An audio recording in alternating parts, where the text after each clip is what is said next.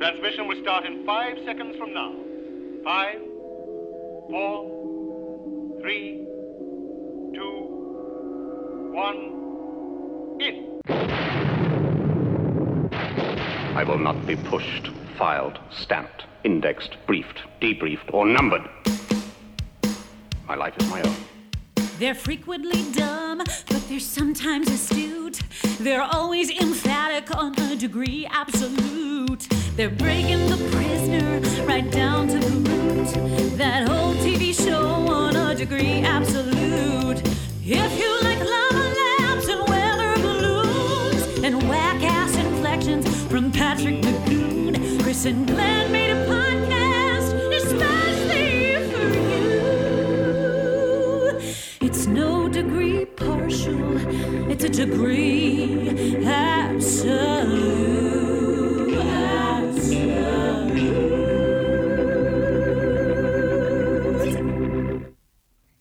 Glenn, when someone asks me, as someday someone shall, about the division of labor on our podcast, I usually tell them, you're the professor and I'm the general. Oh, I see. Okay. Sometimes I say you're the primary and I'm the general. Oh. Then I throw a smoke pellet at my feet and just Batman right out of there because I don't wish to continue that conversation. Yeah, I can see why. All right, I got another one for you. Okay. Come at me. Glenn? Yeah. People sometimes ask me why we would want to pour so many precious non-renewable hours of our ever-shortening lives into a podcast. Do they really? People ask you that? Pretend they do. Okay. Say they do. Okay. Say that people have heard this podcast, Yeah, well. have developed a deep curiosity about it. Okay. What I tell these people who definitely exist is that podcasting is quite simply the most important, most far-reaching, most beneficent development in mass education since the beginning of time. Mm-hmm. A marriage of science and mass communication which results in the abolition of many years of tedious and wasteful Reddit posts. Mm-hmm. Mm-hmm. 17-episode season, indelibly pressed upon the mind in, well, increments of 45 to 70 minutes. Depends. We seem to be landing about 50 most Okay. of the time. That sounds- So a circa 1967 network hour. Mm-hmm.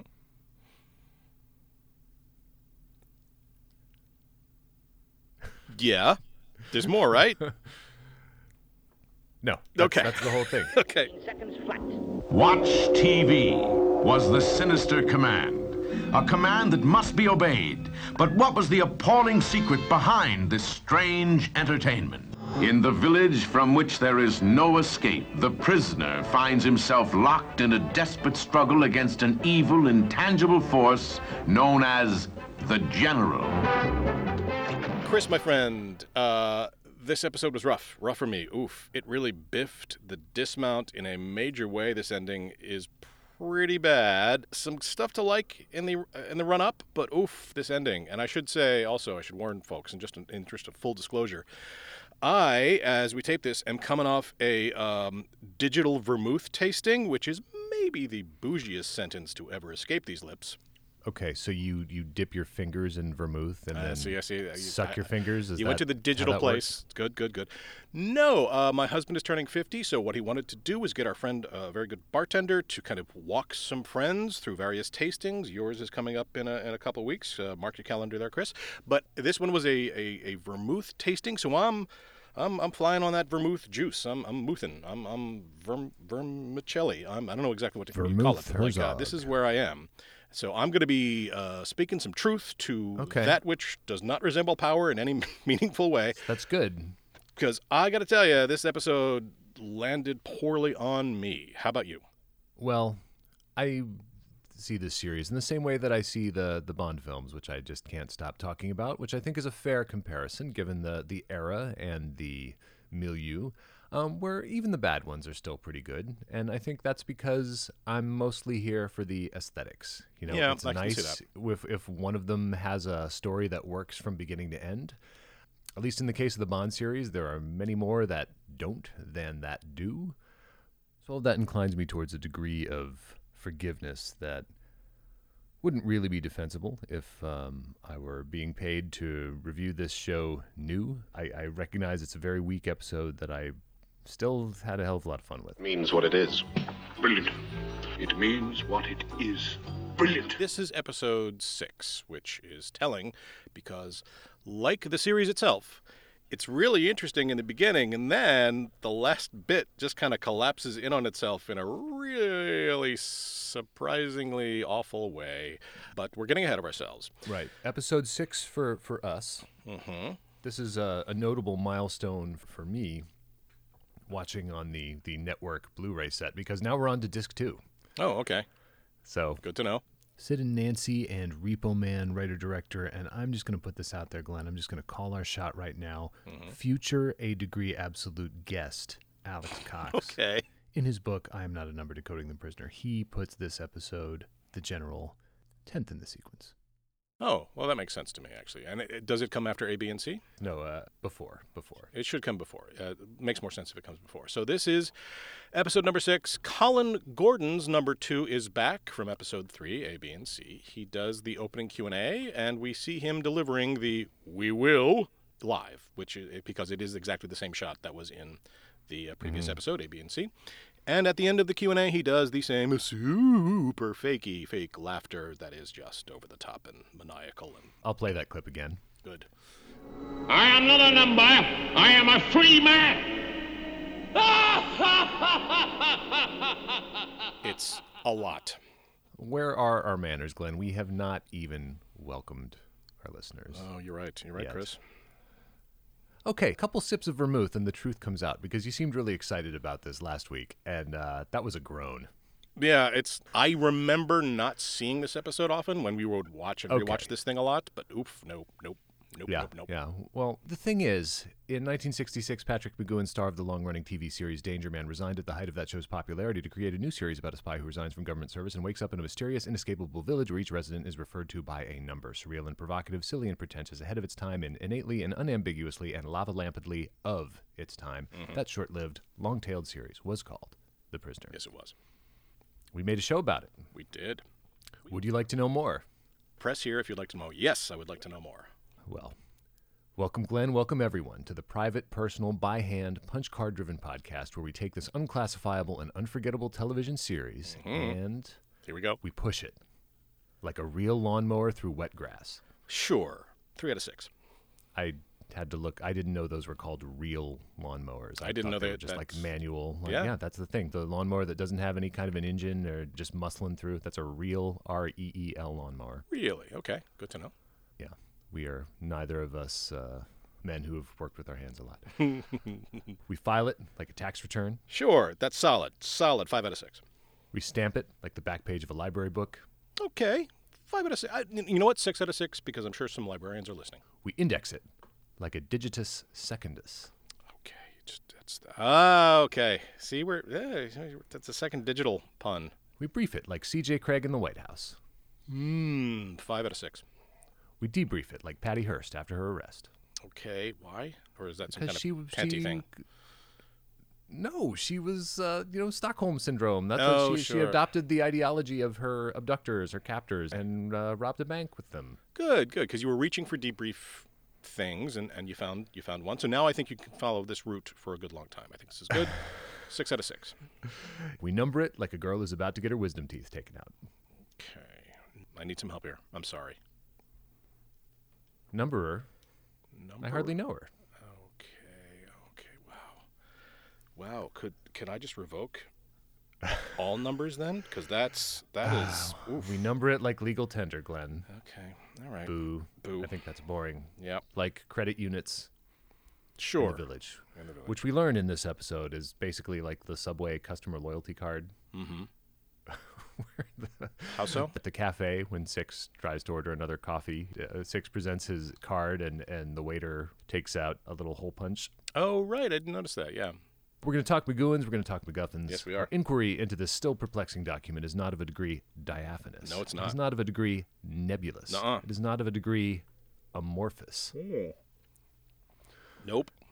Swallow that vermouth or wine, whatever it is, Glenn, and tell us what it is. It's a degree absolute, Chris. It's a degree absolute. Wow, there was like a big cartoon bubble that just came out of your mouth. Yeah. Uh-huh. All right, we start with an overhead shot of the village. I sent you the teleplay for this episode. Did you get a chance to? No, I didn't. to I look didn't at take a that? look, no. Yeah, I didn't either. I only just discovered that they are.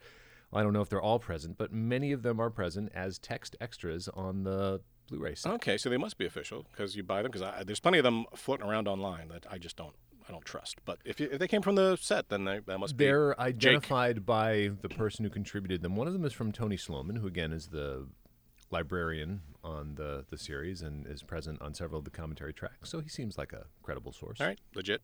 Too legit to quit. This overhead shot of the village freshly reminds us, Chris, that the village seems pretty great. I'm sorry. I mean, freedom, shreedom. Yeah. It's got a thriving cafe culture. It's right there on the beach, but the beach isn't too hot. And you don't have to worry about a sunburn. You can wear your trousers rolled and kind of put your toes in the sand. And I don't know, man. I just... Yeah, apparently it's the kind of beach where you can wear your smoking jacket Yes, there. exactly. Or maybe the professor was in a hurry. I know I'm fast-forwarding You a are little bit. getting but ahead of where yourself, yep.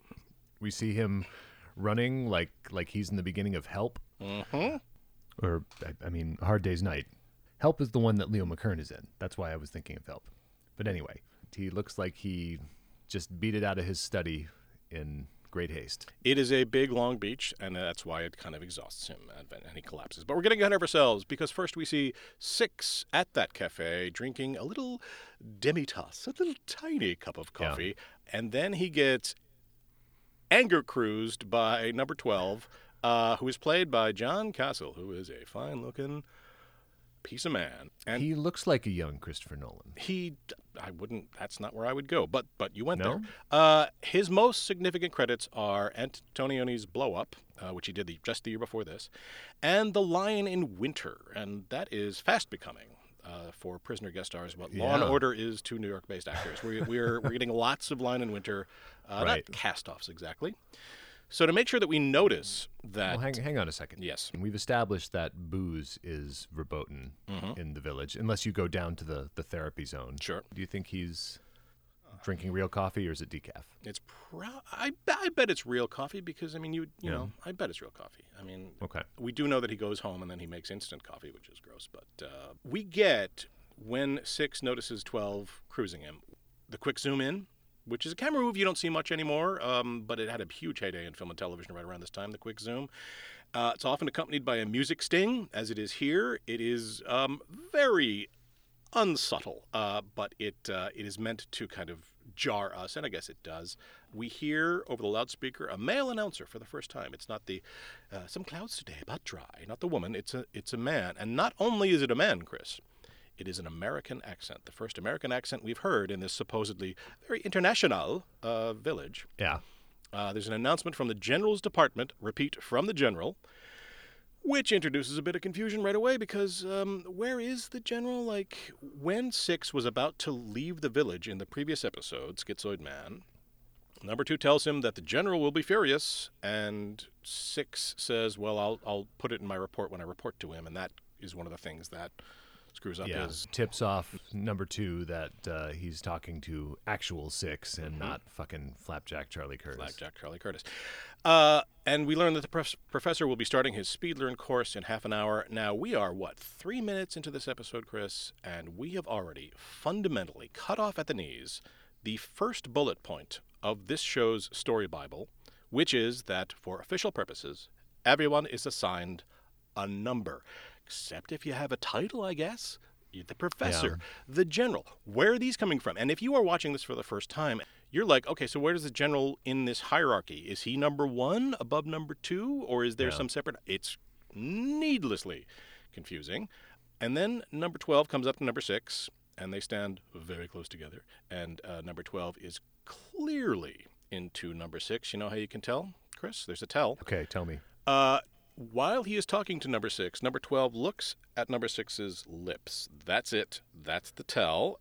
This is universal, by the way. In the pilot of Veronica Mars, if you watch that, the guy playing Veronica Mars' dad, great actor, in their first scene, as they kind of stand, face to face, he is looking at her lips a lot, and he was obviously told to kind of walk that back, because that is not the right energy for father-daughter stuff.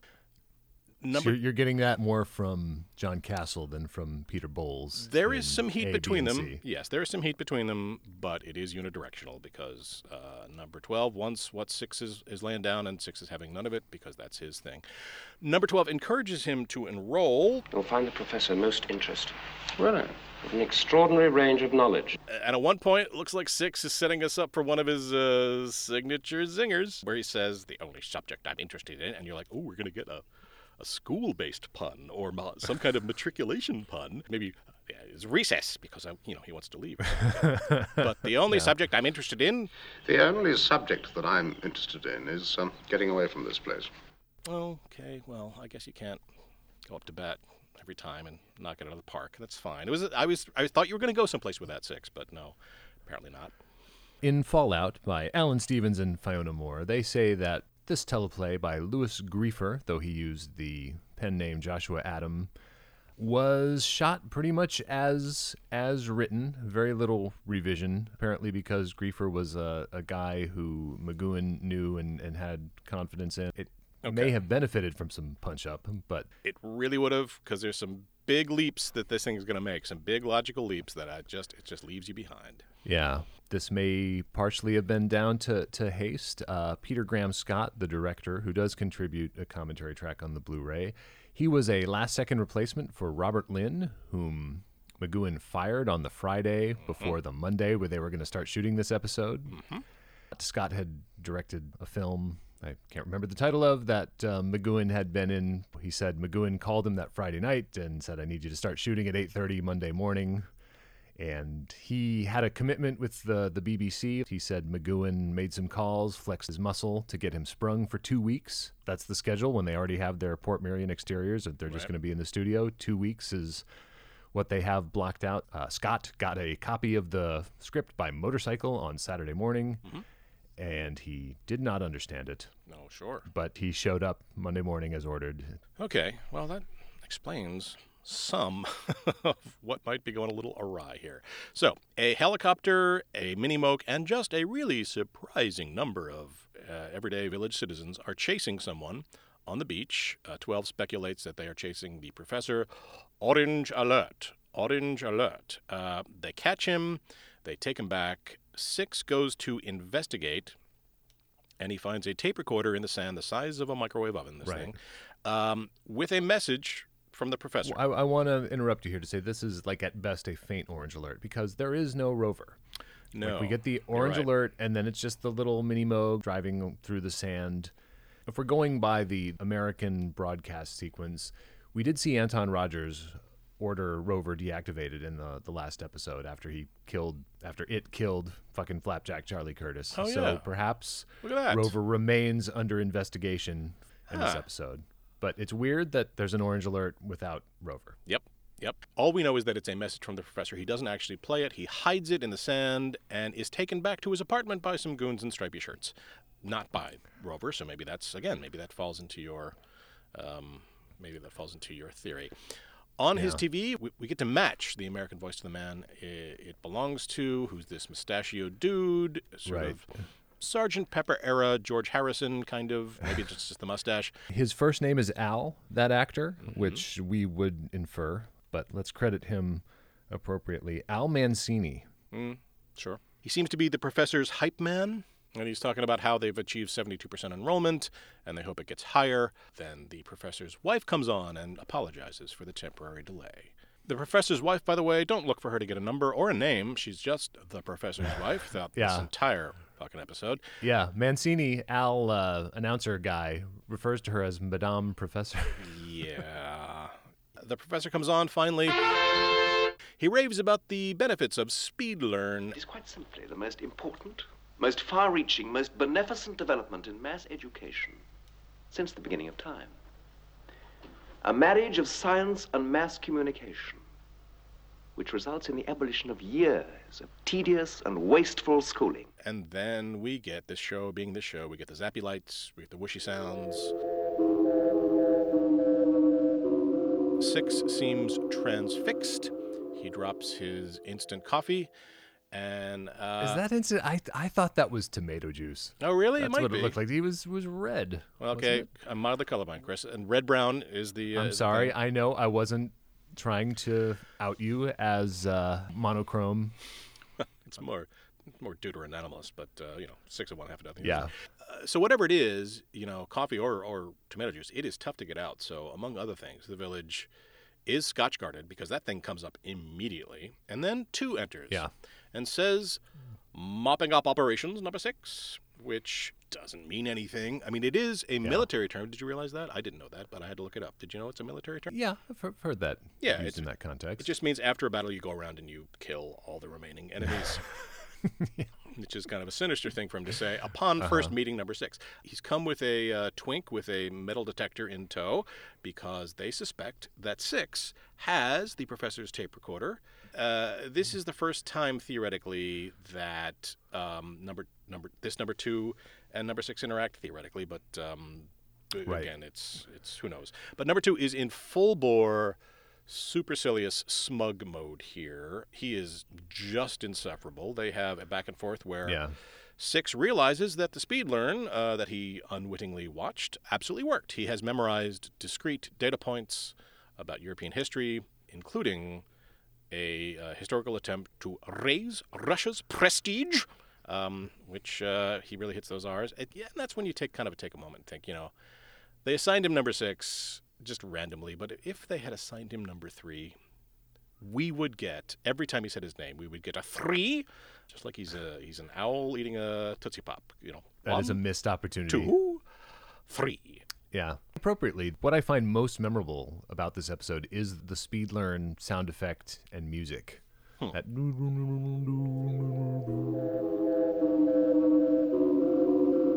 try getting that out of your head. Yeah. Followed closely by that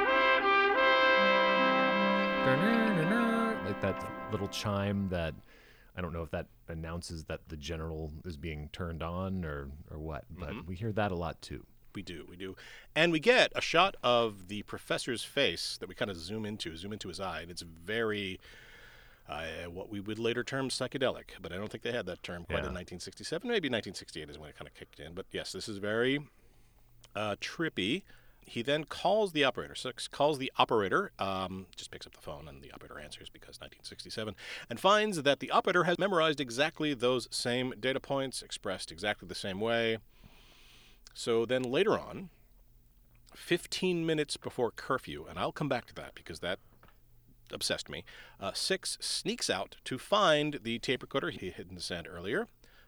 Instead, he finds number 2 lurking in the bushes at night on a stretch of beach. So the village has its own Fire Island Pines, and that is good to know. Even the village has cruising spots. The 2 grapple, but not in the fun way. And you can tell the 12 really wants to get divided by 6, if you know what I mean, Chris. You can tell that 6 goes into 2, but 12 doesn't necessarily go into 6. You know what I'm saying? You follow me here? No, please elaborate. It's really something square root. Anyway, 12 has the tape recorder. He gives it to 6, tells him to use it with number 2 to get his freedom. 6 is suspicious because that's, if we could have a verbal macro, 6 is suspicious is just something we would use over and over again in the show. 12 tells 6 that 12 trusts him. It's a moment. It's always a unidirectional moment with 6, but it's a real moment between the 2. And then he listens right there in the sand, right there in the night. He just listens to the taped message. Ladies and gentlemen, fellow villagers, students, this is the professor speaking. I have an urgent message for you. You are being tricked. Speed learn is an abomination. It is slavery. If you wish to be free, there is only one way. Destroy the general. Learn this and learn it well. The general must be destroyed. And you figure it takes him, 3 minutes to get to the beach from his apartment? And then he has to kind of look around in the sand for where he was. And then there's the grappling and the little back and forth. We are at minute 8 easily. And he is just sitting there out in the sand playing this tape when curfew is like 10 minutes away, 5 minutes away. Okay.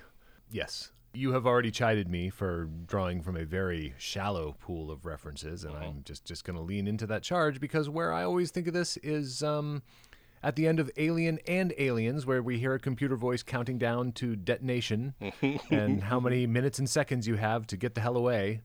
Each time I watch these movies, I should really look at my watch and see if we're sticking to the time. Never do it. No. Never do it. No, don't do Don't that. want to know. No. So he listens to the tape message. It is a subversive message. The professor warning the people of the village. The only way to be free is to destroy the general. Yeah. Not kill. Significantly, or at least I think the show thinks it's significant. I'm thinking it's less significant. So at the cafe the next morning, the waiter has an exchange with an elderly villager about, the history. And that elderly villager is played by one, Chris, did you look this up? I didn't. That elderly villager is played by one Mr. Ian Fleming. Oh, okay. I did spot his name in the credits. Mere coincidence. Yes. Ian Fleming, the progenitor of James Bond, was dead a couple years by this point. Yeah. But still funny. This is an Australian character actor who, one time in his long career had played Dr. Watson against Sherlock Holmes. You're not the same guy, but how weird is that? That is not a common name. No, Ian Fleming is memorable. So at the town hall, not in number 2's office significantly, but at the town hall, number 2 is talking to number 1, assuring them that everything's going fine, 100% cooperation.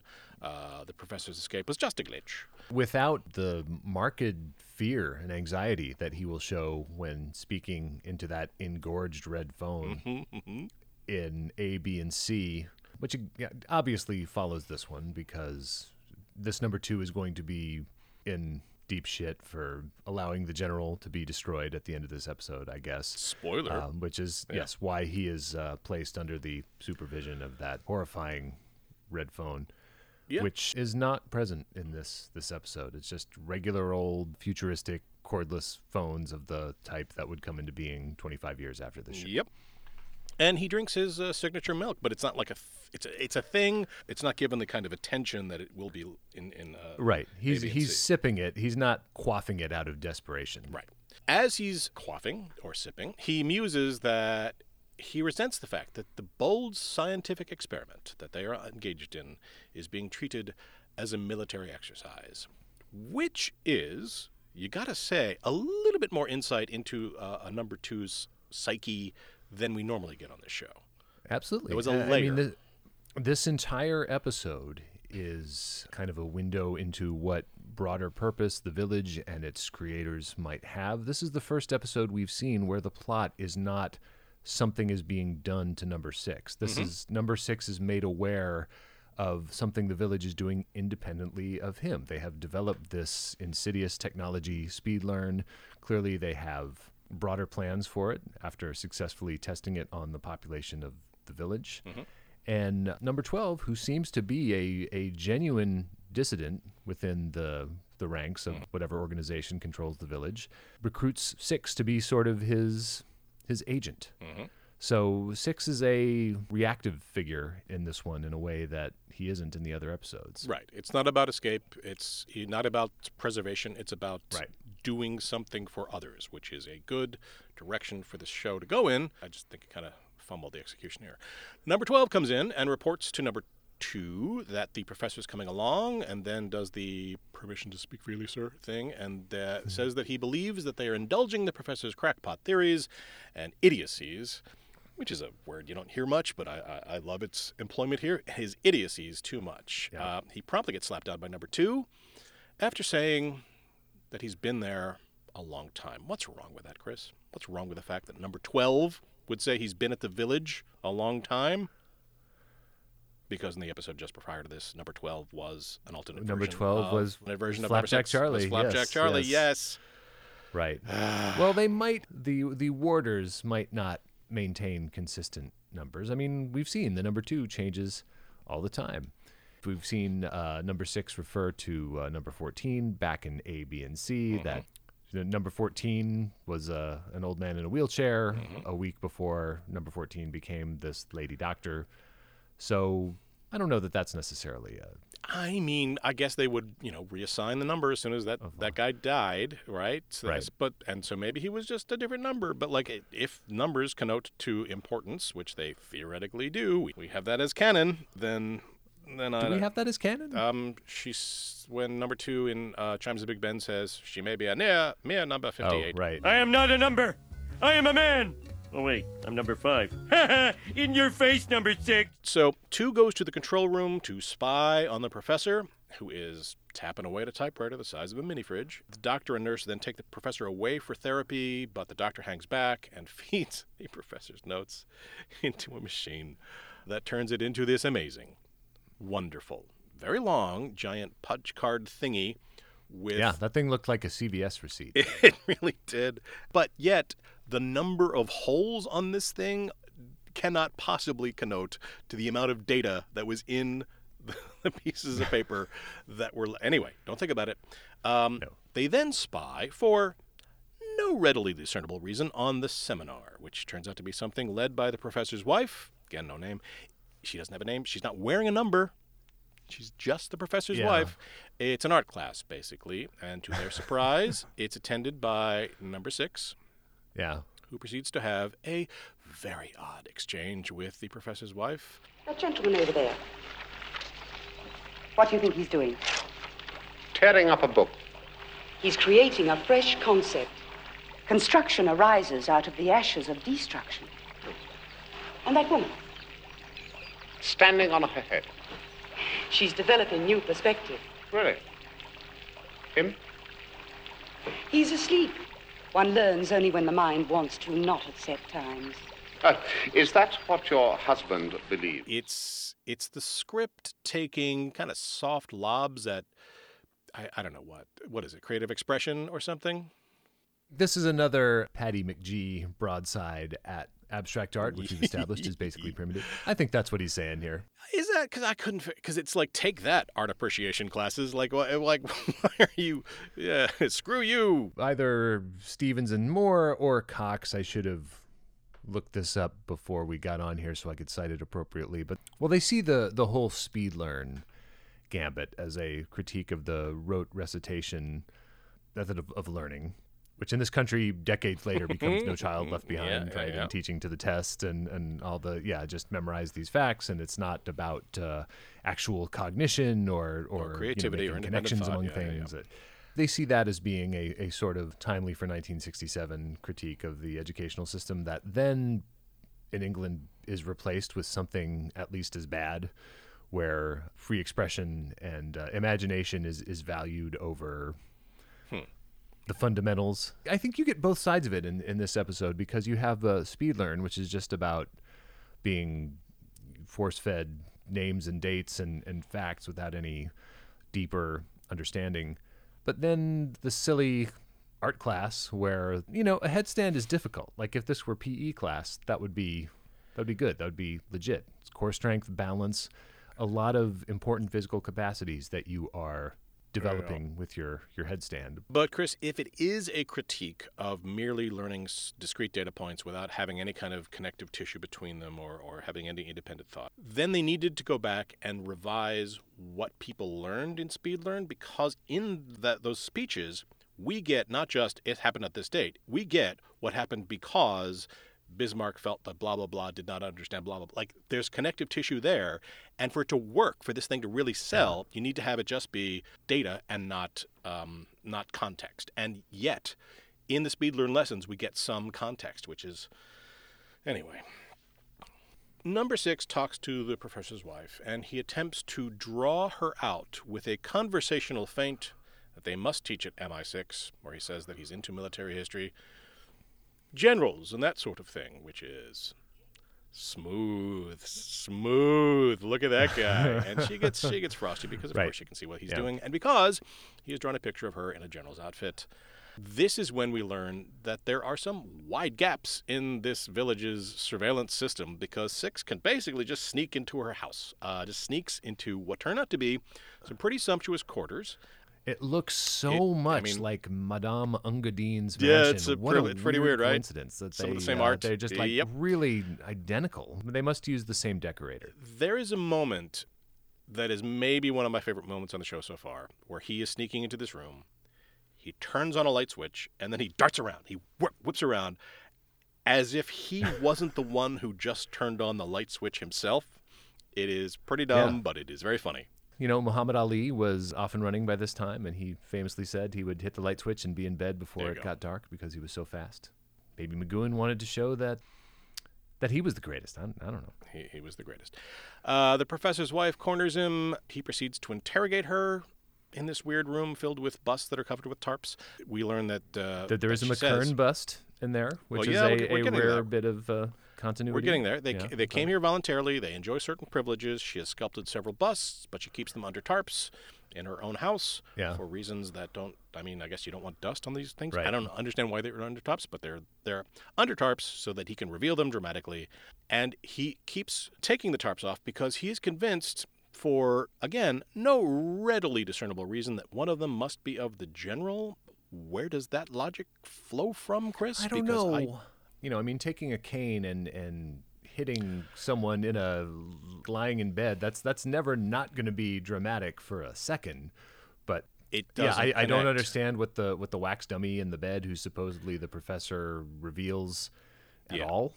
So as she's pulling off these tarps, several of them are number 2s, including the current one. The last one he does is of a woman with a ponytail, which might be indicative, but it's not really. Number 2 and the doctor show up. They refuse to deal with number 6, even though he is committing criminal trespass. And then 6 goes into the bedchamber, as you say, and smashes the professor's fool head in, which turns out to be a hollow kind of wax sculpture. Yeah, Ferris Bueller is off like at the Sears Tower and impersonating the Sausage King of Chicago, and he is not in bed sick at all. Okay, so explain this to me, Chris, because she apparently did this sculpture, but she seemed to be surprised when he bashed his head in. So what was all that about? She does gasp before 6 brains that mannequin. So they're keeping him in his office where they're overworking the professor. So this dummy in the bed is for what purpose? To fake out whom? To fake out his wife? Yeah. So she's never going to go in that room and sit by her husband? And or she's working on her bust and supervising her headstand students. Or she's is busy. it a fake out just in case number 6, for example, just happens to break in and enter their house? So I don't know what it's for. Yeah. All right. So out in the village, there's this carnival atmosphere because people know facts now, and that's apparently worth putting a skull head on and dancing around on the streets. Yeah, and there are suddenly people under 25 in the village, That's true, and they're all yes. really excited about how they've been force-fed European history since Napoleon, to the extent that they have made signs alleging that SpeedLearn works, and that this is sort of a happy demonstration. Mm-hmm. Even though it's a 100% entry, 100% pass, they still feel the need to go and, I don't know. I mean, pep rallies are a thing. That isn't so crazy. Pep rallies are indeed a thing. So this kind of oleaginous, this obsequious American interviewer just goes around and interviewing people. We get a moment of more terrible 12 cruising. mic technique. Terrible mic technique. Yep. Yes, he's just not waving that mic all over everywhere. It's not in front of his mouth. It's not in front of the interview subject's mouth. It's just there in the wind. Back at his apartment, number 6 blows a fuse. The guy from electronics comes by. Turns out it's a deliberately his little riding lawnmower. Yep. It's a deliberately blown fuse. It turns out to be an elaborate ruse by number 12 to get them 15 seconds alone. The dark. I want to share with you an anecdote from director Peter Graham Scott about, quote, this fat old actor who played the electrics repairman. Not cool.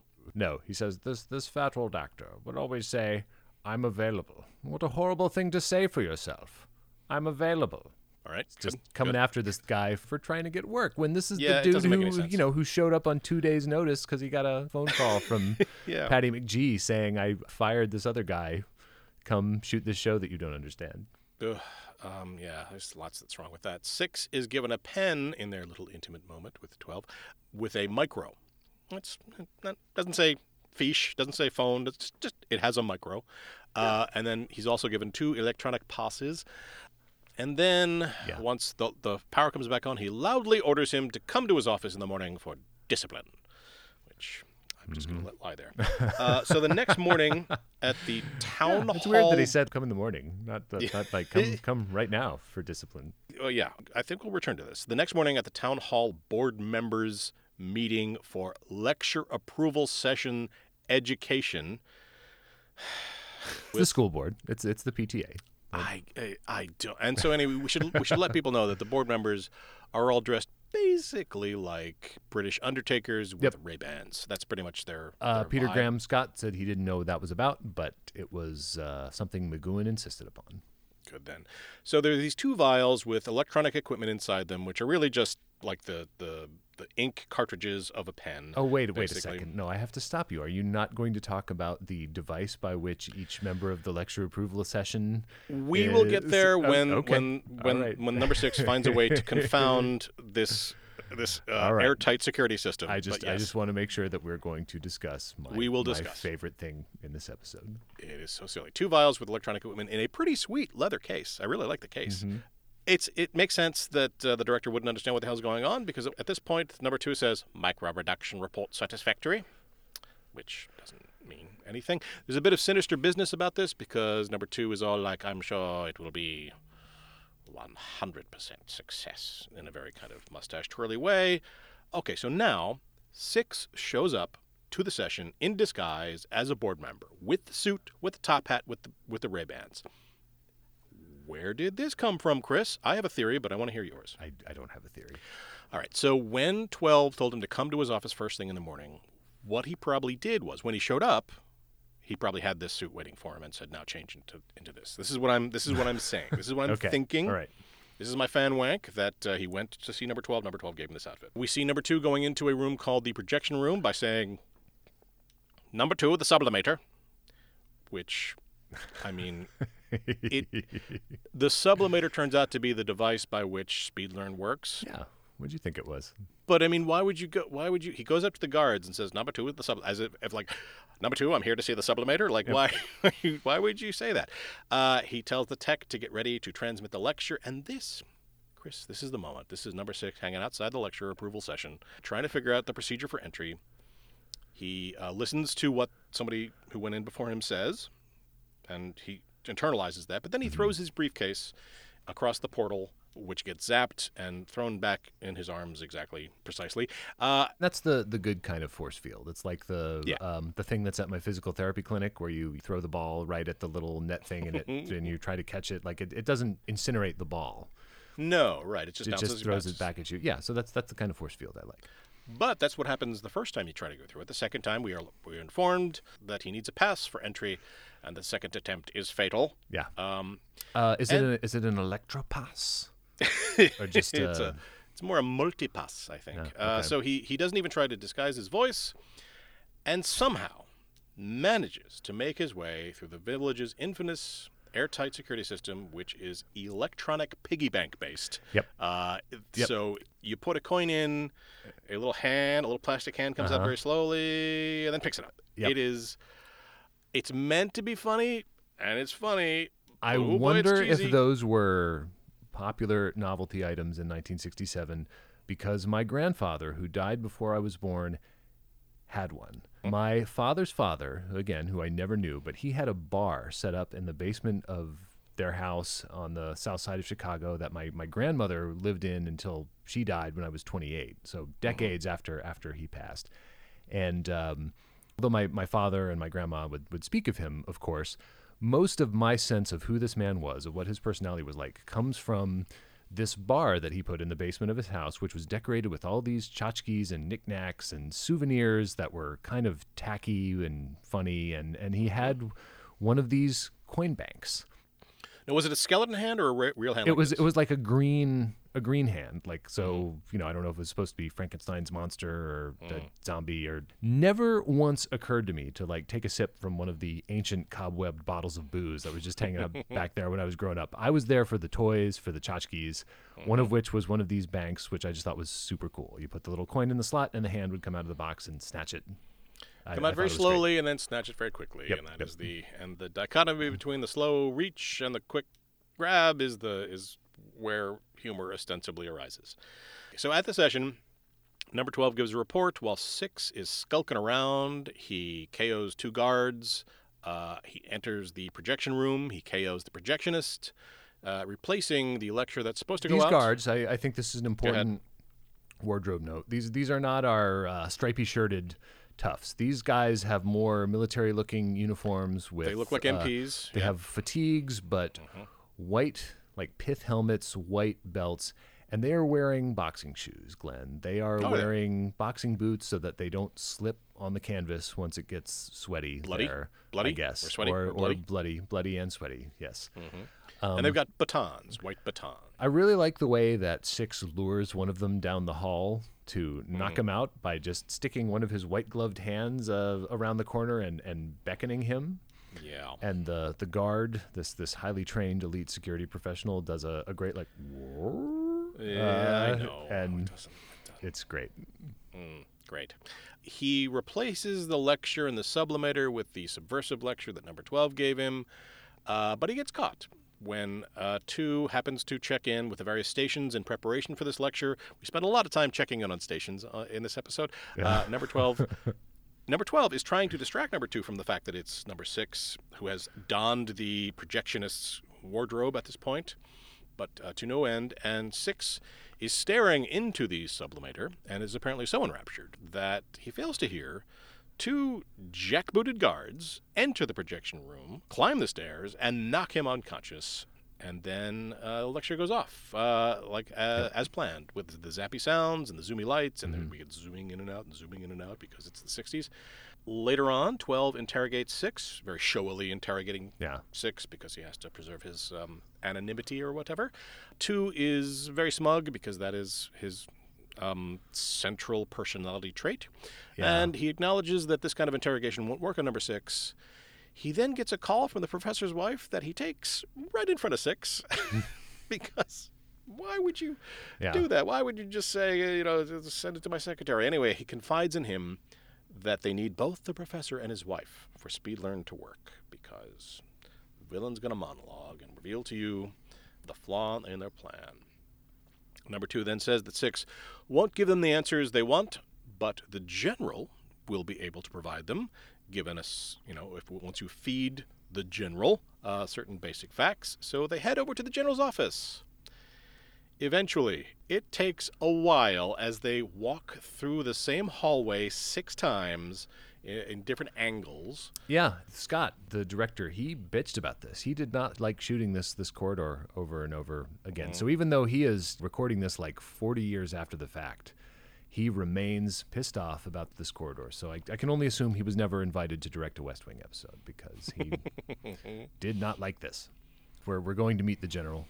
We're going to meet the general, who it turns out, and this must have been a reveal in 1967, but it turns out is a computer the size of an 18-wheeler with the reel-to-reels and the flashy lights and the punch cards.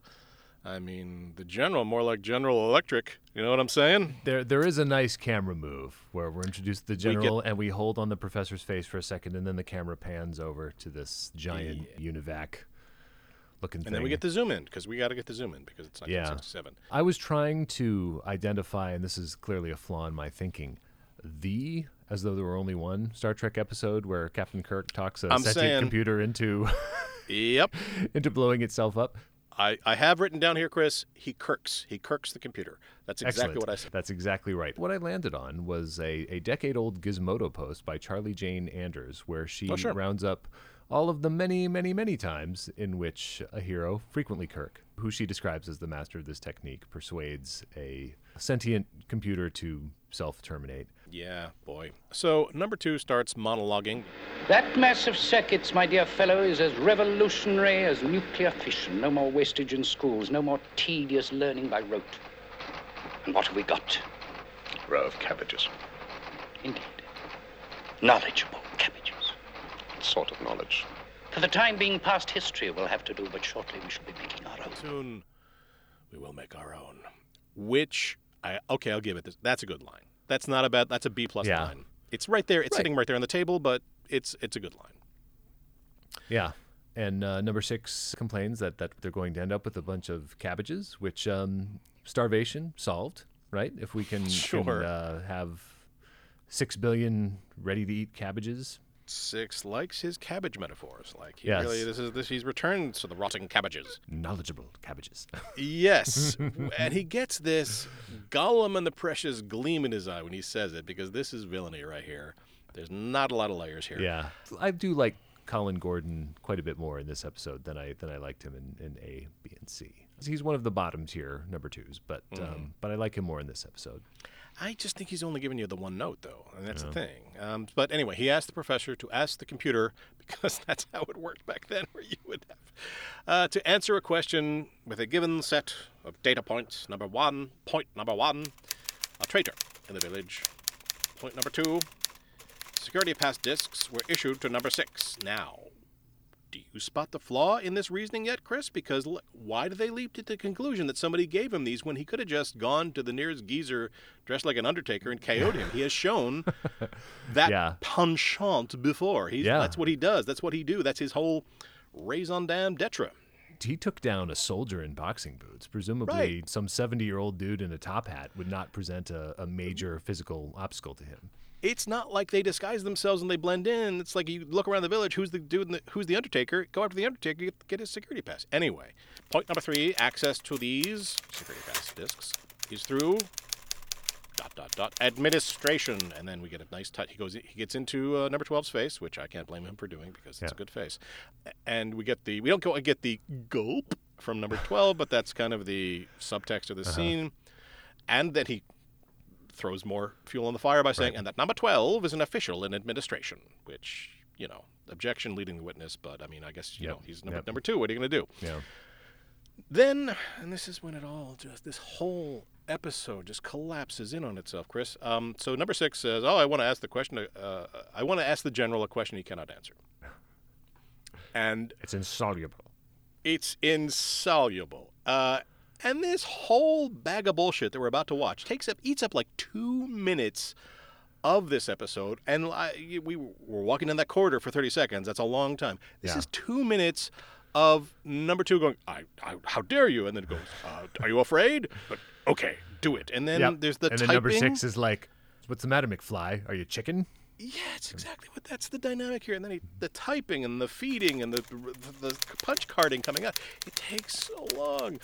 So they feed a question, and you can read the question as it's being fed into the machine. Like, I don't know if you could in 1967 television, but you can now on the DVD and other thing. He does hit exactly 4 keys on that mechanical typewriter. So I'm glad he punctuated his query appropriately. Oh, God. And then they feed the question, and it's like, warning, does not compute, danger, Will Robinson. He kirks the machine, and the machine blows up. And not only that, it blows up, and then the professor gets, electrocuted? I think what we're seeing here is electrocuted. Yep. And then number 12 tries to go in and save him. He dies too. Yeah. And then number 2 goes, what did you ask? And he says, why? H-Y, question mark. And number 2 gets a quivery lip. That's about it for consequences for number 6. Why, Philadelphia. Fresh Air with Terry Gross and David Bianculli, who will introduce Glenn to this series in 20 years. But there are no consequences for number 6. That's it. That is it. Like, oh, yeah, you just destroyed SpeedLearn. My thinking immediately was like, they can just rebuild the damn computer, but they've killed a professor. And we learn that the way to end SpeedLearn is to destroy the general. They destroy the general. We next see him. And in all the recaps that I've read of this episode, Chris, nobody mentions this. But this episode ends with him back in his usual outfit. So he's not dressed up in the projectionist attire. He does not have his arm in a sling, as he did because somebody broke or strained his, I don't know. He goes to visit the professor's wife, who is looking very worried in her sumptuous villa courtyard. So it must be a good passel of days that have passed, because his arm's better. He's dressed back in his old duds. We see him walk up to her. He says something to her that causes her to sit down. Okay, so we're led to believe, he told her that her husband's dead. You'd think that somebody else would have by this time, but no. Right. That's not a great ending, but it's fine. And then, Chris, he then walks into her house, slammed jail doors, big face. That's the end. Like, why is he walking into her house? Is he retrieving his bust? What is he? Why? Yeah, Why? he wants to see her about likeness rights. I totally spaced on the fact that he just let himself into the house. I was just trying to imagine the empathy and tenderness with which he would have conveyed the message. By the way, your husband's going to be late for dinner. Yeah. Okay, so I get that number 2 wouldn't tell because number 2 is doing the quiver lip thing and he's probably, terminated or whatever happens to a number 2 is when they fuck up this much, although we know that he came back later for A, B, and C. Never mind. Chris, fundamentally, if you are the village administration, you're the village, why create the persona, the idea of the general at all? Why isn't it just the professor? Why do you need to create this amorphous concept of the general? This is coming from the general's office. Because if you are keeping so much from the populace, because, that's what you do, you keep all these secrets. Right. Why? What is the general for? What purpose does it serve to tell people and then have the big reveal that, it turns out it's a computer after all these? Like, why? I don't know, but I also don't know where all of these pupils, all these young folk who populate the village and are the professor's eager students in this episode who love him so much that they chase him down on the beach.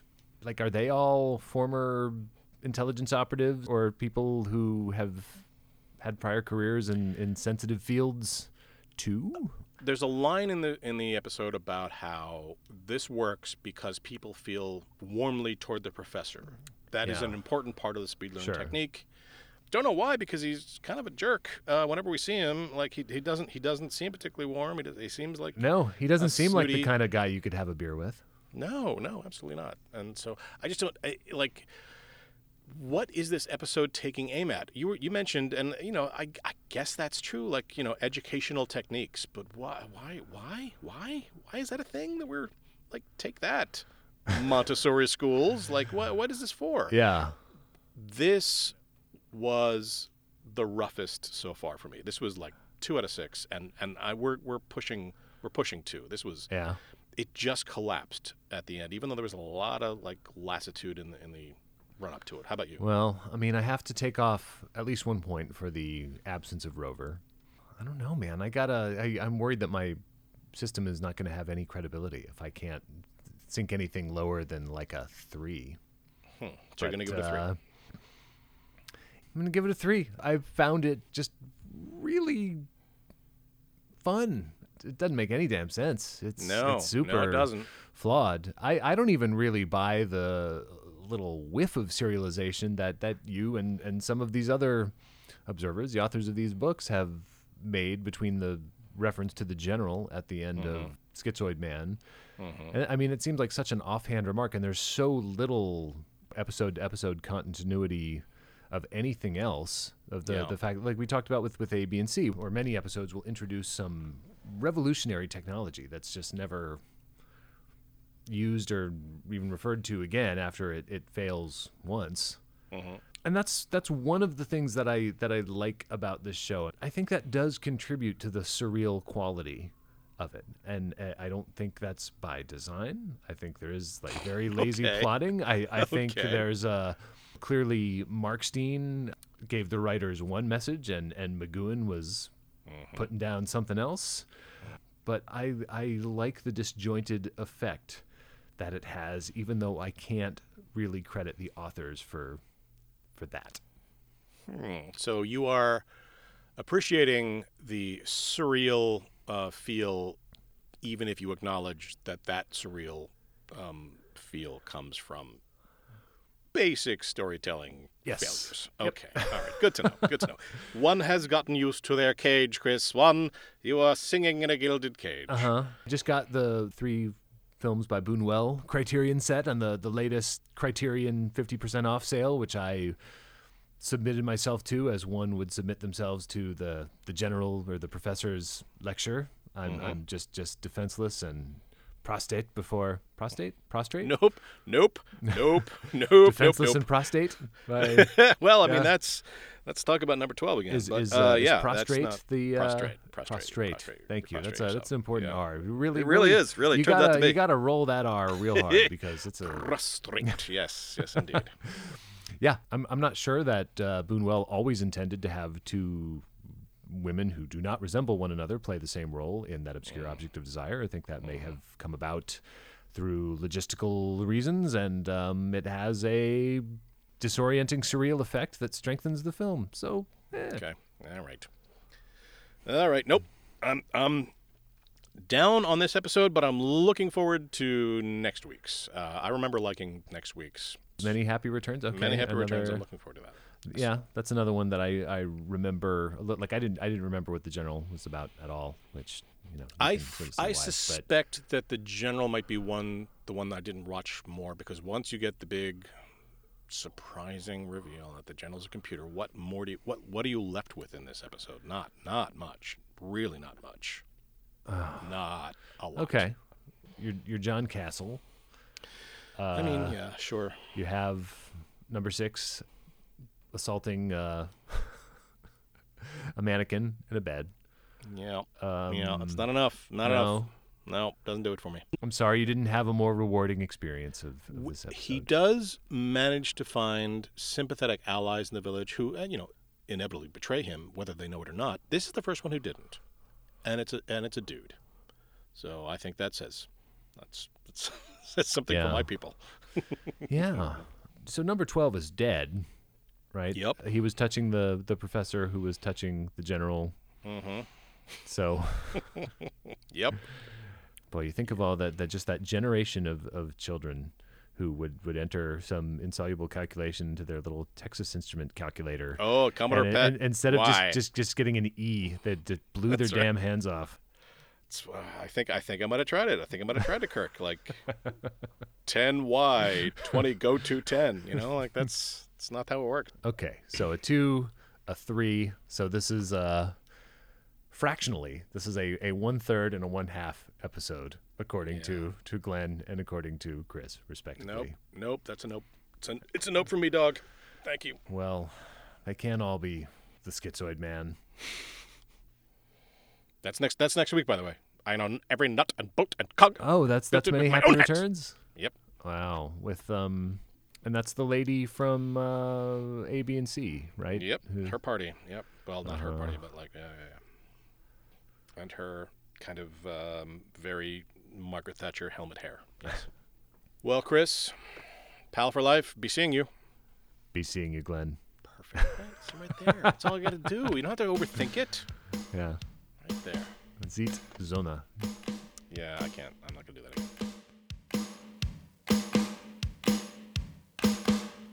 Degree Absolute was conceived by Glenn Weldon and is produced by me, Chris Klemick. I wrote our goofy theme song, which was then arranged and beautifully performed by my dear friend Casey Aaron Clark, singing and playing keyboards, and her brother Jonathan Clark on guitar and percussion, with Marcus Newstead on the bass. Check out Casey at CaseyAaronClark.com and or VitalVoiceTraining.com.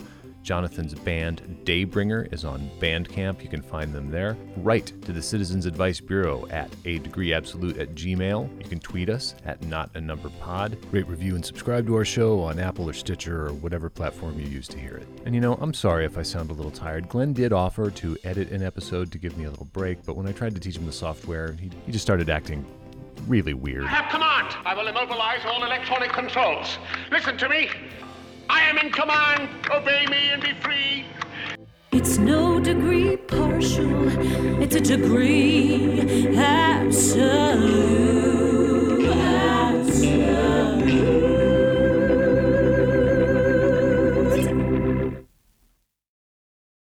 Okay. We weren't really synced there, but that doesn't matter. I can sync it in post as long as I have a nice, clear, visible line on my track and on your track. Then we don't have to be perfectly in sync. That's excellent. Good. Okay. Yeah, clapping on the 1 and the 3. Mm-hmm. No problem. It's what I do. It's what my people do.